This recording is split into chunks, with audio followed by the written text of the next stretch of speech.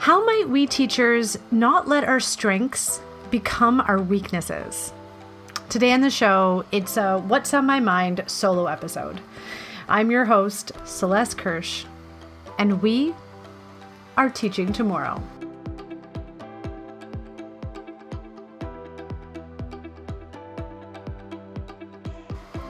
The last couple of weeks at school have had me thinking a little bit differently about some things I just do unconsciously as a professional and as a human, and just wanted to process some of those. We'll be back with a regular episode next week, so if solo episodes aren't really your thing, we'll be back with a more normal interview show next week.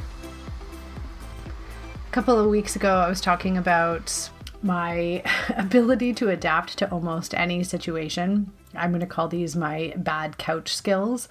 It came from buying a really terrible couch with my wife and me thinking that it was just fine and it was good enough. And it really took my wife just continually telling me how bad the couch was before I relented and bought a much more comfortable couch that turns out is exactly the right couch for us. This shows up in other parts of my life, my resistance to buying a new car, and then, having two cars now because we don't know what the pandemic will bring in terms of getting to and from work. But then when I go back and drive the older car, I'm like, oh my gosh, this is so old. It's so slow. It is so clunky. But I wouldn't have thought that I needed a new car if it weren't for my father-in-law pushing me and saying, you need a new car. This old one is not great. So thinking about how that skill of being able to adapt to difficult situations is actually also one of my greatest weaknesses. Because while it's really great that I can, work through challenging situations, this is the part of me that was able to run marathons, that had two really good birth experiences with my sons. That ability to adapt to difficult situations does not serve me sometimes. I'm going to tell you a little bit about what has happened with learning conferences at my school as a really good example of this. So I came back to school in December after having my son in April. And I had 3 weeks of in-person time while, leading up to the December break. And during that time, most of the other people on my team were writing report cards. So there was this energy and flurry that I wasn't really involved with. And then as that was closing up, we were getting ready to break for the holidays. And one of my colleagues was saying, I think we really need to revisit the next reporting deadline, which was apparently coming up near the end of February. And her position was, this is way too soon. This is a really quick turnaround to the next set of report cards. This is a lot in a really difficult year of teaching. We need to talk about this. And honestly, my first thought was, it's not that bad. It can't really be that bad. Mostly because I hadn't been in the whole fall term with all my colleagues.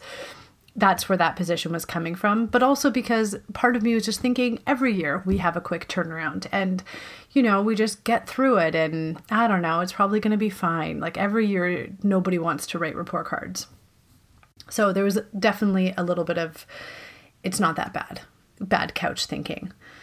And then we came back to going to school in January with virtual school. And we were there for 5 weeks.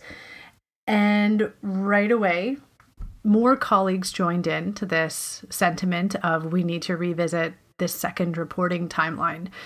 I definitely did not have the same perspective coming in from having a mat leave. But in my head, I'm like, I could probably do the report cards. They're not going to be my best work, but I could say something about the learning of the students. It's not ideal, but whatever. Honestly, if nobody was pushing back about the report cards, I probably just would have gone along with it. And then our leaders at our school listened. They listened to people saying, this is not working. This is not working for us. This is one of the things about working in an independent school that I'm really grateful for this time. Teachers are not having a great year, and we're really fortunate and privileged that teachers are listened to in our school. Not always, not for all issues. I get that. People listening to this probably have a long list of things that senior leaders are not listening to always, but I have felt that. I have felt like when major concerns are coming up, there is the ability to pivot and move because we're only addressing our school rather than trying to advocate for your needs for a large school board. So this is a real privilege that I have. And amazingly, the senior leadership team listened. They heard these voices, they heard these complaints, and then they offered a proposal of putting the second report card deadline at a later date and instead having learning conferences when the second report card would be happening. And I was like, okay, cool. That sounds easier. I'm great with that. No big deal. It sounds good. It's almost like the equivalent of, you've got this bad couch. Okay, well, I'm going to give you some better cushions around the couch. And thank God that there were people that said, no, that's not okay. Like in a meeting, several voices said, yeah, I don't think that's the right solution. And many voices shared their feelings about, this is not working. I don't think this is a good plan. And it turned out that the second report card was able to get taken off of our timeline. So instead of the second report card, we shifted and had learning conferences. And praise be that this actually happened. Learning conferences are not easy. It's not as if it's a walk in the park either, but so much better than the hours and hours and hours it takes to write and edit report cards. I am so grateful for the leadership at my school that actually heard these complaints for teachers. And I never would have thought that it was a possibility to advocate for that. There are teachers on my team that just get how to use their voice for collective good. And that's not something that I have in my tool set. My tool set is being able to go through hard things. And sometimes that actually is one of my weaknesses as well. I don't realize that there's a better way, that there is another option, that you can ask for what you need. You can lovingly resist, and good things can come from that. I am so beyond grateful for these teachers. And, I know one of them may be listening to this right now. So thank you, because it was so much better to do learning conferences than it would have been to write report cards. And I get that not all people listening to this have that privilege of being able to advocate for what your team needs and advocate for what your system actually could be. And I don't think that it's about report cards for me. I think that it's actually a bit of a wake-up call for me to realize that I don't have to endure a system that's not good. I actually probably could make my living, my learning, my work situation better if I just thought about what I needed and asked for it. When unchecked, our strengths can become a problem. Or like Ani DeFranco says, every tool is a weapon if you hold it right. And sometimes those tools we actually use as weapons on ourselves. I was also thinking a lot about how learning conferences are so a metaphor for where my practice as a teacher is at right now. Obviously, leading into learning conferences, I assume I'm not alone on this. I'm always dreading them. I always dread them. I'm always just like, ugh, they're so long. It's so exhausting. It's so, just so much energy getting put into them. I never feel like I'm prepared enough. I always want to put more notes together or just review 2 more things before I feel like I can step into them. And then when I actually go through them, they were amazing. I think this year they were even more amazing. If I can actually remember this for other really hard things, I think that I'm going to be a lot better in my life. If I can lean into the things that I dread, just wholeheartedly, full on accept them and embrace them, I think that I can find my greatest sources of strength there too. Because they're not going away. And if I can embrace it, I think that actually there is great liberation in those things too.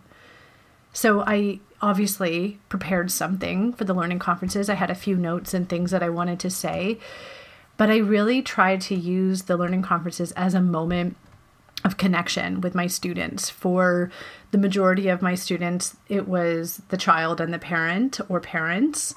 And I just started by having a conversation with the child about what's working well for them. And obviously, I think a lot of teachers kind of use that as a structure.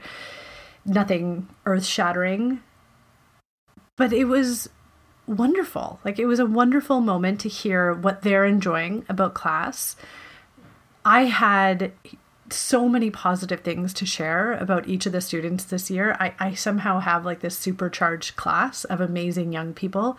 So it was really honestly just a long list of things that I adore about the child. And then the parents listening to this were obviously just so happy. All parents just want to know that their kid is seen and valued and that they are bringing something of worth to a class. And I think that in those moments, the parents were thrilled to see that their child was seen. It was a lovely day and a half.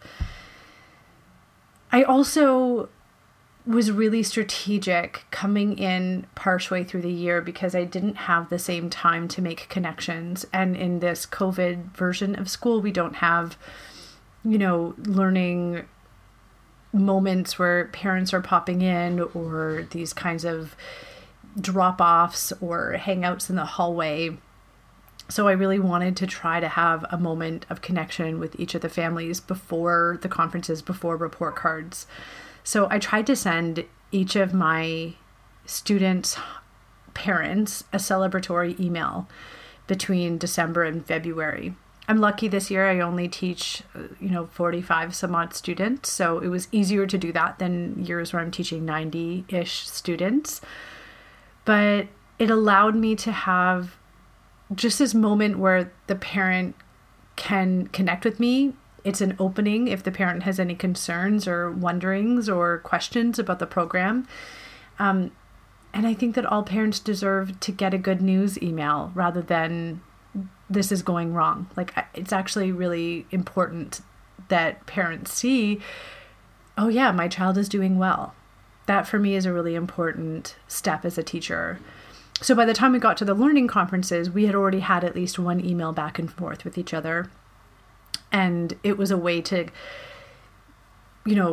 further that relationship. It wasn't the first time that we had been talking to each other.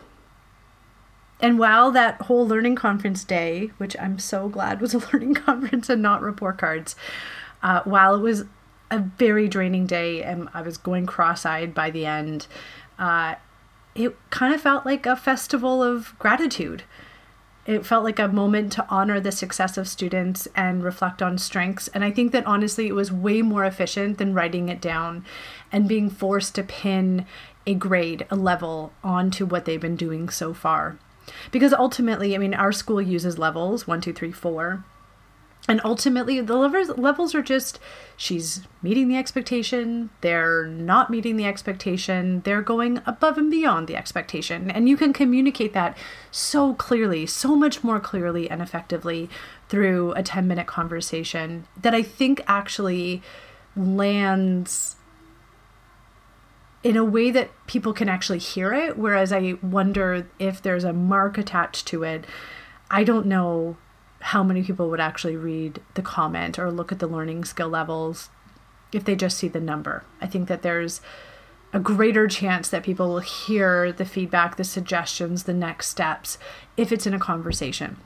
You can gauge what you need to say and how you need to say it depending on where that family is at that time. So this is all to say that my bad couch skills really did not serve me, and I need to step up how I advocate for myself and for the fellow people on teams that I'm on. And I'm really in awe of the people who just do that naturally. It's a skill, it's a talent, it is, something that I hope every team in schools has one or two of those people that are willing to share their voice and speak up for when they think there is a better option, when they think that there is a different way. And I need to lean into the things that I resist, because I think that the greatest sources of my healing and liberation and freedom are found when I just lean in to what I find potentially hard. Thanks for listening. I am really excited for the next couple of weeks. We've got some really cool conversations coming down the pipeline that I'm really excited to get to share with you, and just really happy to be on this journey with you. That's all for now. And remember, we are teaching tomorrow.